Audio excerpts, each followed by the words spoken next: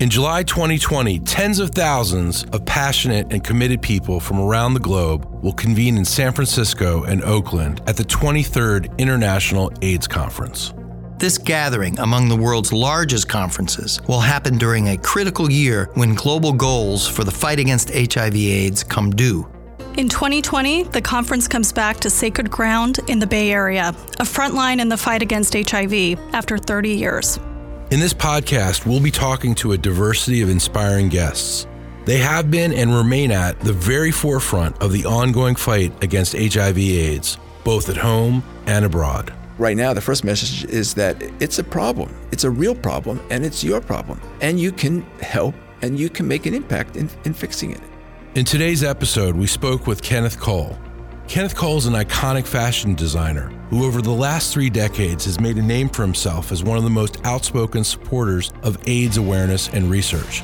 He's used his platform as a well-known public figure to promote activism around HIV/AIDS through his iconic ad campaigns. For years, he led AMFAR, the American Foundation for AIDS Research. He's now a UN AIDS International envoy. I'm Andrew Schwartz. I'm Steve Morrison. And I'm Sarah Allender. This is AIDS 2020.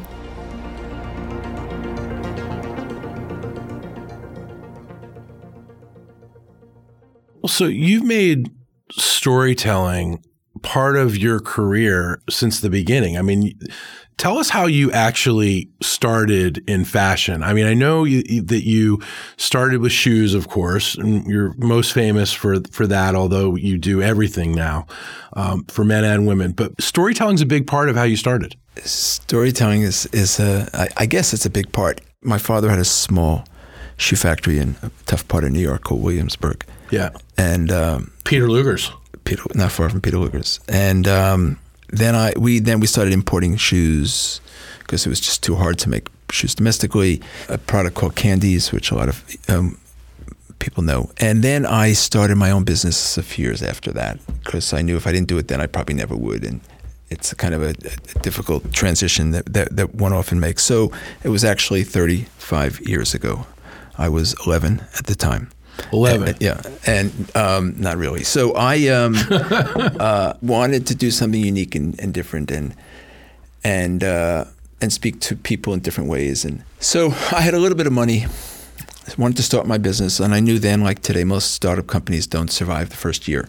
They underestimate how much they need. They underestimate the time it takes to realize a return on their investment. So I named the company Kenneth Cole because we didn't have the search engines then, and I couldn't afford to make up a name and hope a year later, 2 years later, that it still wasn't objectionable on some level. So then I ran to Italy, found a factory, knowing I could probably get credit from an Italian shoe factory that needed business rather than an American bank that didn't.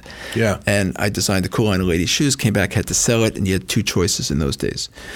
You could take a room at the Hilton Hotel with 1,100 other companies, 30 floors, 30 some odd companies per floor, and which was not inexpensive, maybe more than I could have even afforded, and but not very defining and not a good way to introduce yourself to the marketplace. And the other alternative was to take a fancy showroom within a 2-block radius of the Hilton Hotel, which clearly I didn't have the time or the money for that either. So on a whim, I called a friend of mine in the trucking business, and I says, if I could figure out how to park one of your 40-foot trailers across the street from the Hilton Hotel in front of one of those fancy buildings, will you lend it to me? And he said, sure, jerk, you can't park a bicycle for 10 minutes, let alone a truck for 4 days. Right, not easy parking over there. This is New York. Yeah. So I said, but if I can figure out how to do it, will you lend it to me? He says, if you can figure out how to do it, I'll help you decorate it. So I call the mayor's office. It was Mayor Koch at the time. I said, excuse me, Mr. Mayor, how does one get permission to park a 40-foot trailer on the corner of 6th Avenue and 56th Street? The answer is, sorry, son, they don't. This is New York. We get permission only under 2 circumstances. If you're a utility company servicing the streets, AT&T or Con Ed, or if you're a production company shooting a full-length motion picture, because we were going with an I Love New York campaign then, and we probably still are today. So that afternoon, I went to a stationery store, changed my letterhead from Kenneth Cole Inc. to Kenneth Cole Productions Inc. Productions Inc. I filed for a permit the following morning with the mayor's office to shoot a full-length motion picture called The Birth of a Shoe Company. I opened for business with a decorated trailer, a very cool trailer, on the corner of 6th Avenue and 56th Street on December 2nd, 10 days later. And I had Klieg lights, I had stanchions, I had a director. Sometimes there was film in his camera, sometimes there wasn't. Right. And I saw every important buyer in the industry. And the more important they were, the longer I made them wait. And I sold 40,000 pairs of shoes in 2.5 days. 40,000? Yeah. And there was a phone booth on the corner. I had a lot of quarters. And I kept calling the factory and changing production as each customer came. There's no like easily available cell phones right, then it was either. Just a different world then. Yeah. So, and I was off and running. The company, we were public, traded on the New York Stock Exchange. The symbol was KCP, Kenneth Cole Productions, for 20 years. We recently went private. But the company is still Kenneth Cole Productions. And it is very much then like today's about storytelling. And interestingly, and the first real film that I was a part of was the Battle of Amphar, where we actually took documentary on HBO. Yeah, where I used a lot of the elements of my life. You were the executive producer of that, right? I was, yes. And I worked with a couple of filmmakers who had done other films on the subject that were very articulate and committed to the cause. Everything we do today, to your point, is about storytelling, and we do it in 140 characters, or we do it in long form, and we do it in podcasts, and we do it in short documentaries, and we do them in long and short tweets. How did you decide? I mean, this is a big decision, and I was a teenager in the 80s, and I remember, how scary AIDS was and is, but how scary it was when we first became conscious of it. But we were a lot more prone to causes like Live Aid, for instance. Live Aid was very big in our minds. South Africa, Nelson Mandela, very big in our minds. AIDS was something that, and I grew up in the DC area around a big city, but we didn't know much about it. And you were one of the first people in fashion to say, hey, wait a minute, we need to do something about this. Why did you do it? And B, why do you think you were the first? And what went behind that? It was 1985, and there was this pervasive threat, this ominous dark cloud that was lurking, and we all knew it, but nobody could speak about it because stigma was so devastating in those days. And Ronald Reagan, as we know, didn't mention the word AIDS publicly till 1987, till 40,000 people already died. So to attach yourself to the at-risk groups, which essentially were intravenous drug users, gay men specifically, and Haitians, because people believe that it came to us through Haiti. So maybe because I didn't feel concerned, maybe because I wasn't part of the at-risk community, I felt here was an opportunity to say something that needed to be said, and people were reluctant to do it. And I understood that reluctance as I started down this road. And I got it. And today we believe that more people arguably have died from stigma than from the virus itself. Right. And because of the fear of how they would be dealt with by their peers, by society in the workplace, and their reluctance to come forward. Actually, I have an interesting story I'll tell you a little bit later that talks about how it goes on, it prevails. It wasn't just something that existed in the 80s. So it was a chance to say something important that few would, and few maybe could, arguably. And I had a small business. I didn't have that much I was concerned about, and so we did an ad campaign.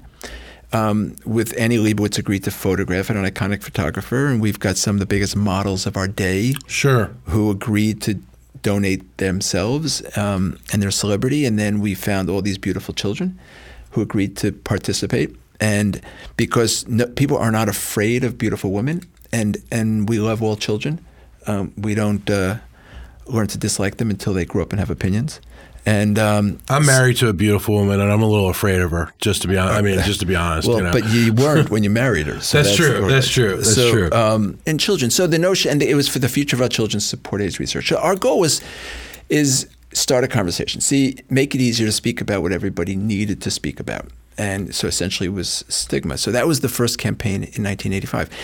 But what was interesting, and then one quickly learns that. From the earliest stages, we didn't know how to cure it, but we knew how to contain it, which is so ironic. And we haven't come that much further, interestingly, today. Mm-hmm. So it was clean needles and safe sex. But interestingly, it was illegal to give out clean needles, and it was illegal to advertise condoms. So I joined the board of AMFAR, and AMFAR starts supporting a needle exchange program, dealt with some of the legislative implications. And I personally, on behalf of my company, we did an ad with a picture of a condom.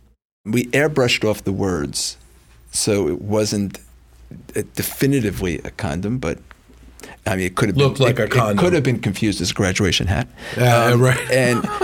And with the message, shoes aren't the only thing we encourage you to wear. Right. Support AIDS research. It's an iconic ad now. I mean, everybody knows that ad. We're going to put notes with this podcast. And we're going to have slideshow of all these ads for the future of our children, the future of the models, wear a condom ad, everything. We're going to put that up. To have the ability to speak about something as important as this in people's lives was something that I loved, and I felt so kind of privileged to be able to do this and to find a voice and find a way to get people's attention, in unique and interesting and compelling ways. So, and it's what I do, and it's what I've always done. It's what I do for a living. And today there's lots of voices out there, and how do you get heard? How do you have your voice, make it meaningful and allow it to break through? Ken, it's a really big moment. Came a little later with your "We All Have AIDS" ad in 2005. What was the logic behind that? What were you trying to do there? And who was in that ad? Steve brings up a really good point. This, and this ad was not without controversy, of course. In 2004, AMFAR was going through its issues, and there was a request of Dr. Krim if she would consider restructuring the leadership of AMFAR. And she asked me insistently if I would agree to take on the chairmanship and succeed her. And I was reluctant to do it, but I eventually agreed to do it. But I did, a lot of reflection at that moment in time. And when I had first joined the board of AMFAR in 87, I did my ad in 85, but it ran in 86. There were maybe 18 AIDS organizations in America at the time. Mm-hmm. And then at this moment in time, there was about 1,800. And they were pretty much, for the most part, they were all with the biggest of hearts and best of intentions tripping all over each other. And there was huge dilution in all these important and powerful resources. And so media resources, political resources, and creative resources, and financial resources. So thinking, how do we get everybody to come together? And so the goal was bring together all these iconic individuals, each of whom have individually, independently made their mark in the AIDS crusade. And from Elton John to Elizabeth Taylor to Alicia Keys at the time, and Tom Hanks, who had just done the film Philadelphia, before that, and Nelson Mandela, and many more. So we doesn't get much bigger than that. No, but they all. But how do you get everybody to agree to kind of stand together, arm in arm? Because everybody's messages are different. Everybody's got different ideas and thoughts on how they can make an impact in the community that they've identified. So, but the message again was stigma. It's the same message. Here we are now, almost 20 years later. And the notion was we all have AIDS. And if anyone is infected, we're all affected. And if AIDS exists anywhere, it essentially exists everywhere. And some people might have been confused by this because Nelson Mandela didn't have AIDS, Tom Hanks didn't have AIDS, Alicia Keys didn't have AIDS. They, physically have AIDS. Right. Nor did I. Right. But what's interesting, though, there was another component to this campaign, which I don't usually talk about. And it was the PR component was going to be, we had asked many of these people if they would agree to appear publicly a week in advance of the opening of this campaign with a T-shirt that says, "I have AIDS." Mm-hmm. And then, but not elaborate and not qualify it.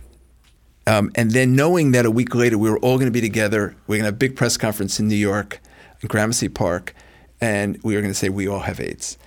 Some have it medically, some have it socially, some have it intellectually. Yeah. So and if we weren't infected, we're all affected in one way or another. But nobody wanted to go first.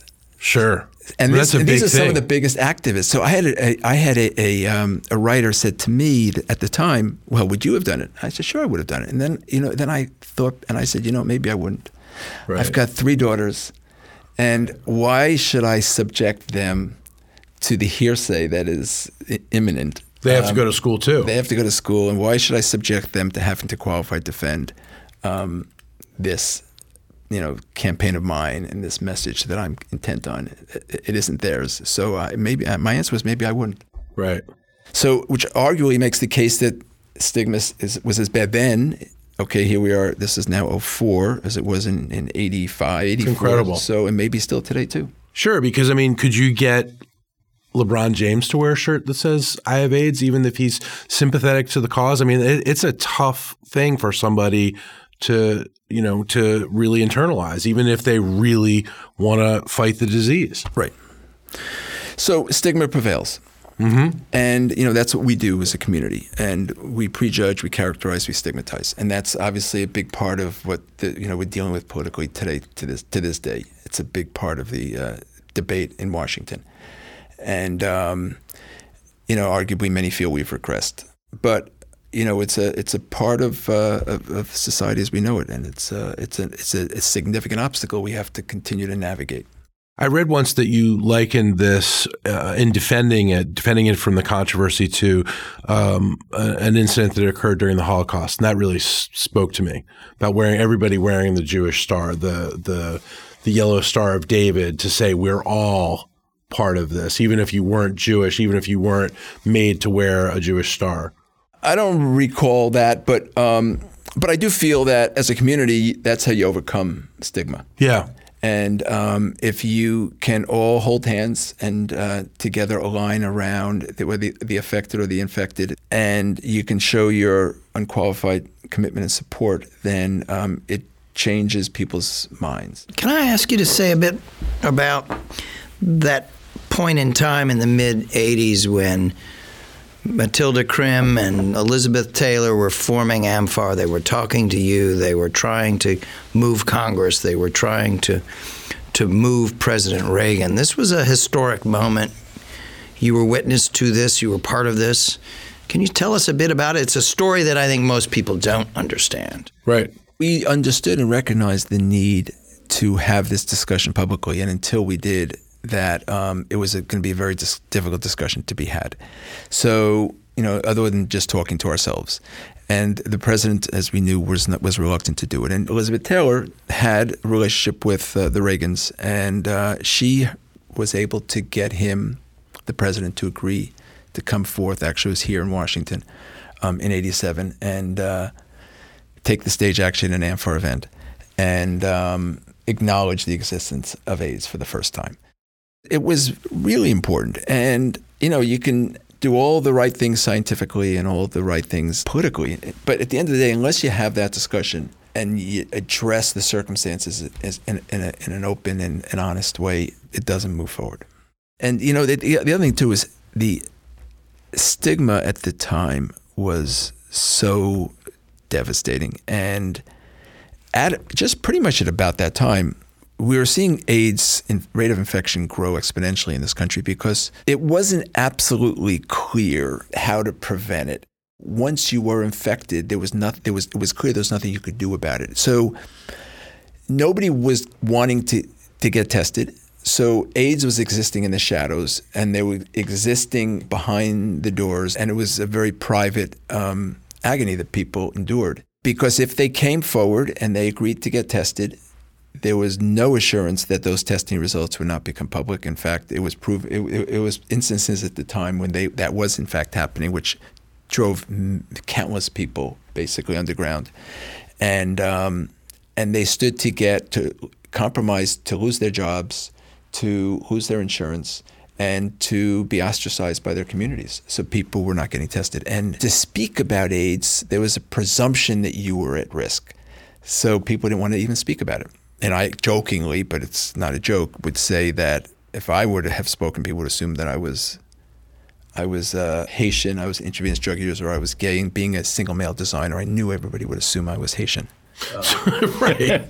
But because I wasn't, I guess it was easier for me. Because Matilda wasn't, and Elizabeth Taylor wasn't. And so many of the very strong, compassionate, and articulate voices at the time were not affected and were not at risk of being affected. And maybe that's why it was easier for them. You and Elizabeth Taylor, Matilda Krim, played this translator role of being able to connect to the community of those that were suffering in the midst of this plague and treat them with respect and compassion and bring their realities forward, but also connect to Congress, to connect to the president and others, and to connect through your ad campaigns and your voice of AMFAR out to the broader public and media.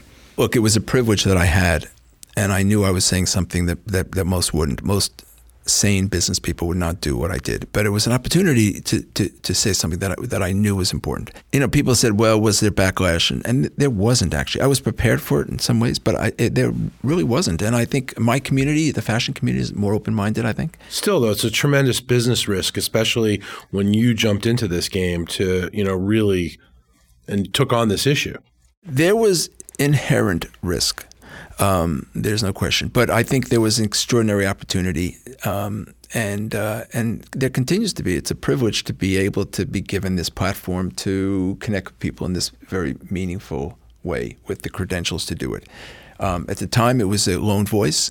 But even that first campaign about that I did with Annie Leibovitz, and I had already aligned myself with AMFAR.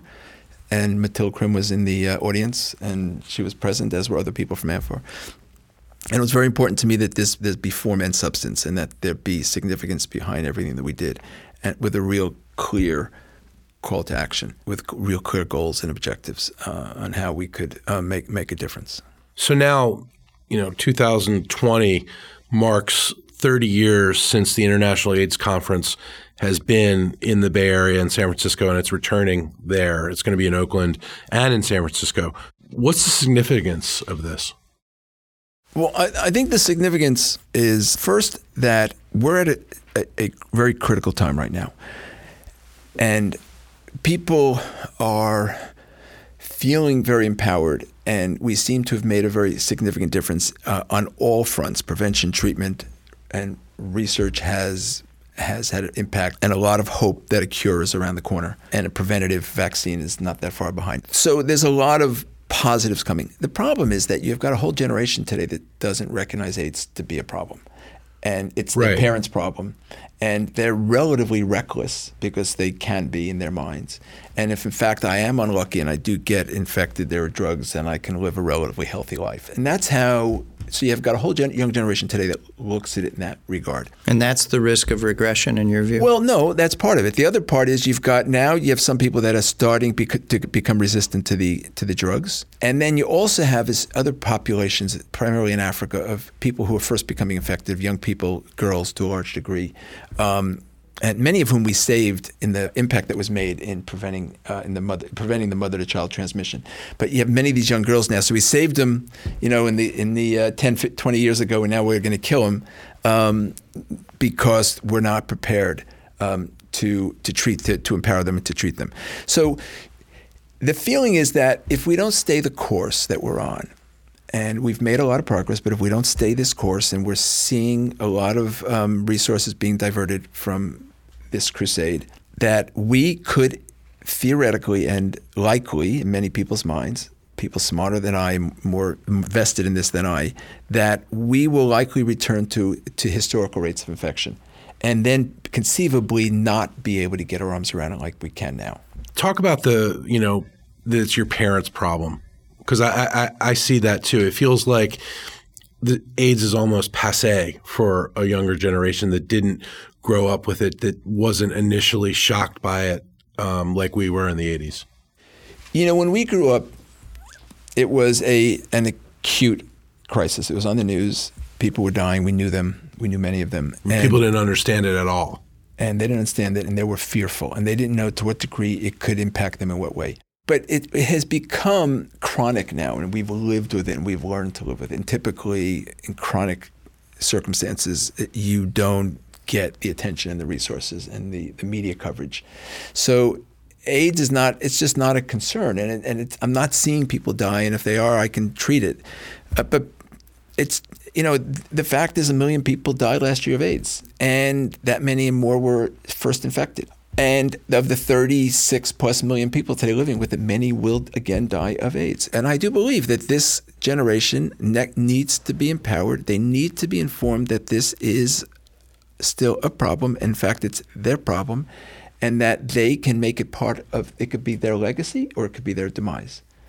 And that if empowered, they can make an impact. And I think we need to show them how to do it. I mean, this generation doesn't know that, you know, in the 80s, people were really afraid of, you know, gay people. They were afraid that, you know, someone sneezed on them. I mean, I even remember in the recent movie, Bohemian Rhapsody, about Freddie Mercury and Queen, there's a scene where Freddie announces to the band that he has AIDS, and then he coughs or sneezes or something. And it's almost a moment where, like, you know, you don't know if you can have physical contact with him anymore. But the younger generation wouldn't have picked up on that. They wouldn't have known that the stigma was as such that you know, people were really afraid. They didn't know how AIDS was transmitted. They didn't understand that much about the disease. And now I see an almost, you know, cavalier feeling about it in the culture. And I agree with you. And I think our goal, our objective, hopefully, and maybe this conference can be a platform from which to do it, will be to engage them, inform them and engage them and empower them in this crusade. And we're so close to the finish line, and it is absolutely not the right time to turn our backs. You've earlier talked about the need for a unifying message, that there not be a multitude of messages. What do you think the correct message should be for AIDS 2020? You have today, at any point in time, dozens of messages about the prevailing circumstances, and they're in conflict with each other usually, and they're coming out of all these areas most impacted around the world. But with social media today, nothing is ever isolated because everything is available everywhere. You pull up a hashtag and you can see anything that's being said. The conversation, it's a global conversation always. So we need to somehow unify that discussion, and then the message will resonate with a fraction of the resources. The message will have a significant amount of more reach and impact. And what do you think that message should be? Well, I personally think right now the first message is that it's a problem. It's a real problem, and it's your problem. And you can help, and you can make an impact in fixing it. That is my personal thoughts. And I'm not sure everybody looks at it that way. And, you know, the AIDS is also, interestingly, it's a global problem, but many argue that it's actually a lot of regional problems. You know, AIDS isn't the same crisis in South Africa as it is in the United States, and it's not the same crisis there as it is in India and in other places in the world. And ultimately, the levels of engagement and the calls to action aren't the exact same everywhere. But the one thing that is consistent, I think, is the fact that it's a problem. You know, it's a different kind of a problem. In South Africa, you have an adult population of almost 20% that are living with HIV. And an epidemic is determined, I think, to be 2 or 3%. So, but 20% is a lot. 20% is unconscionable. And then mostly people are dying from tuberculosis. Right. It still has its roots in HIV, and it's a different, it takes roots, it takes hold, and it manifests itself differently everywhere. So there isn't an easy singular voice, but I do think that the fact that it exists, that it prevails, and that it is profound is a unifier.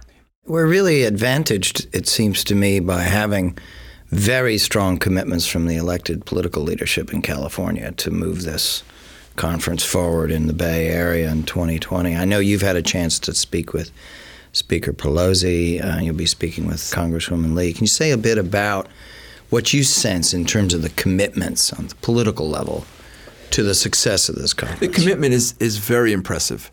And Speaker Pelosi will tell you how she came to Congress 31 years ago, and her torch was ending AIDS and bringing resources to the problem. And specifically in San Francisco, which is where she was and the community that she was representing.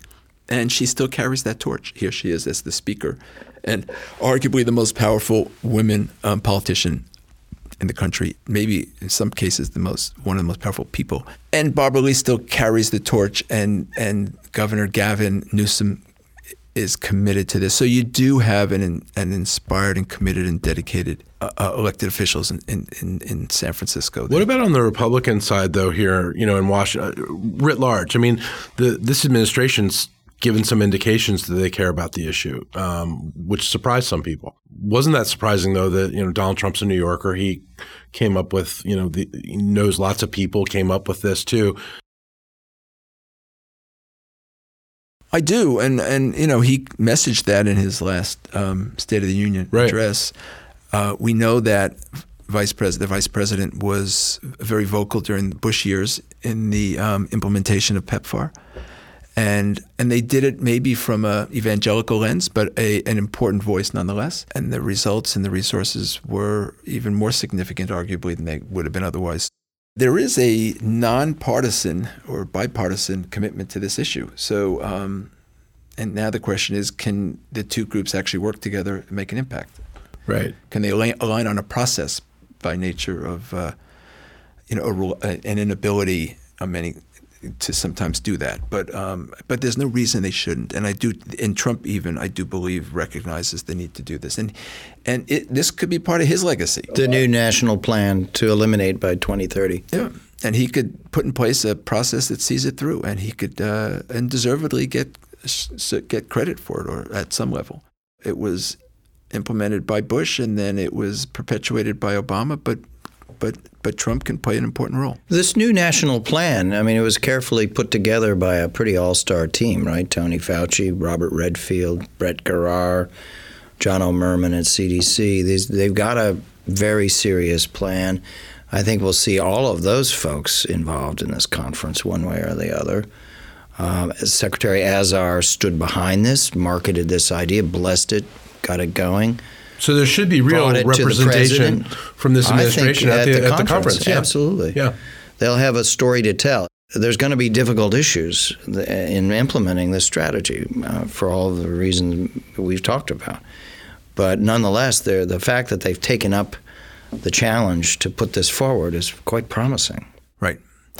It is. So all the pieces are in place. Now the question is, who can now, on some sort of an inclusive level, bring everybody together around the table, which is very hard to do these days on any issue. So, and maybe this could represent a very big breakthrough, right, on a lot of levels if we can see this. Well, it's interesting. I have this theory that Washington's all craving issues that we can work together on, and hopefully this is one of them.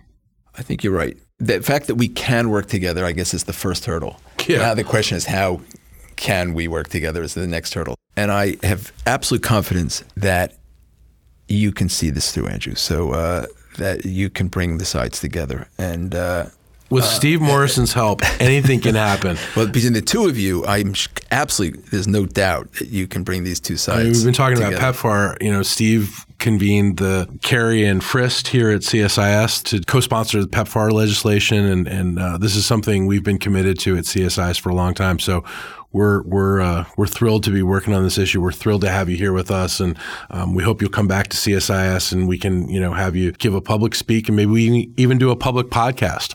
Look, I'm happy to help if I can. And as a subject, a journey I've been on and been part of for a long time. It's something I care a lot about. And if I can be helpful, I will continue to bring whatever I can to this discussion.